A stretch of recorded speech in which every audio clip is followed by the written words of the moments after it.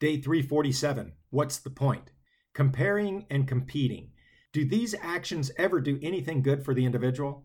I'm beginning to see how comparison and competition in ways to one-up others makes it so hard to keep out of victim thinking. Today's Bible reading seems to confirm this notion. Check it out with me now. For who do you know that really knows you, knows your heart?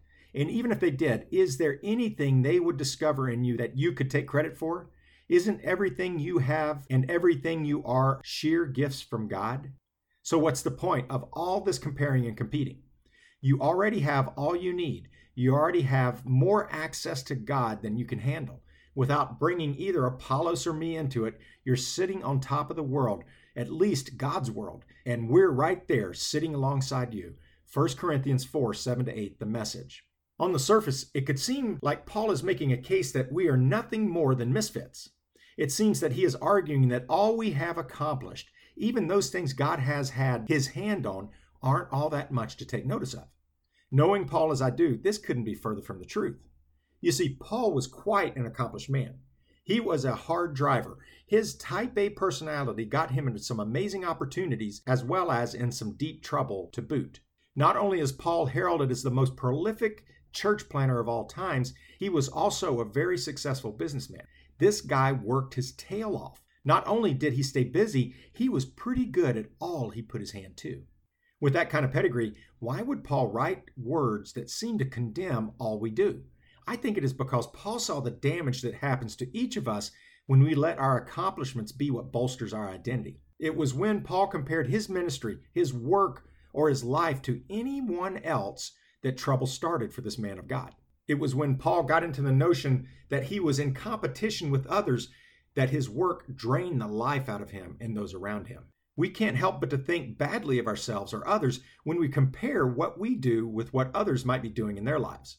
Jealousy and all sorts of other ill feelings happen when we feel life is a competition. This is particularly the case when we approach our spiritual life with a strategy of comparison and competition. After his encounter with Jesus on the road to Damascus, Paul settled into a mode of aggressively pursuing what was right before him. He didn't worry about what others might be doing in the next town over.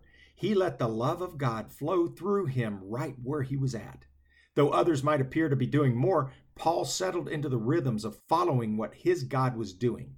He didn't let others dictate his actions quite the way he used to before Jesus revealed himself to this man of God. Today's reading holds the secret to Paul's ability to let comparison and competition not take hold as badly as it used to in his life. I believe it was contentment that made Paul so effective in the tasks God gave him to do. When we compare, we are driven to be discontent. When we see life and others in this life as a competition, we can't help but to be discontent with what we have, who we are, and what we do. The lack of contentment makes it possible for us to get on a treadmill in life that is so difficult to recognize and eliminate.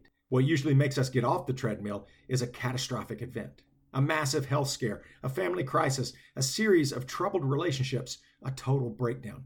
These and other events make contentment something that we usually pay attention to when life takes turns we didn't expect. I don't think contentment means that we don't have dreams and desires. I don't think contentment eliminates the natural drivenness some of us have been given. Paul continued to be one of the most driven men in the Bible right up to his death. We can be driven and still content. How? It is when we disconnect what we are driven to do from who we are that contentment plays the powerful role it is supposed to in our lives. Think about the last thing you've been driven to achieve. Wasn't there a lot of comparison and competition wrapped up in what you were doing? Wasn't some of the drivenness coming from a place of wanting the success of whatever it was you were after to be part of bolstering the way the world would see you? That's the danger of drivenness when contentment is in our lives. Drivenness leads us to do and say things that can cause victims around us. Worse than that, when what we are driven to accomplish doesn't turn out like we want, victim thinking is quick to take over. The world doesn't make it all that easy to be driven without letting discontent control what we do. I have to believe that just like Paul, it took a lot of practice in order to let contentment be what tempered his driven nature. Paul practiced living in that place of his true identity. Paul let the fact that he is God's child be all he needed in this world. Everything else he was driven to accomplish was nothing more than icing on the cake as far as Paul was concerned. That's how we are to live our lives. If nothing more comes our way than the amazing gift of being God's child, we are incredibly blessed. I guarantee there is more for you to accomplish. What we need to be doing is letting our God-given identity as His child be the fuel for the contentment that kills comparison and competition in our lives. That's the only way I've found that my victor status takes on the power needed to make things happen in the world around me. What are you driven to get done today? How much of that drivenness is being directed by discontent? It is easy to judge this situation by looking at how much comparison you are doing in your life.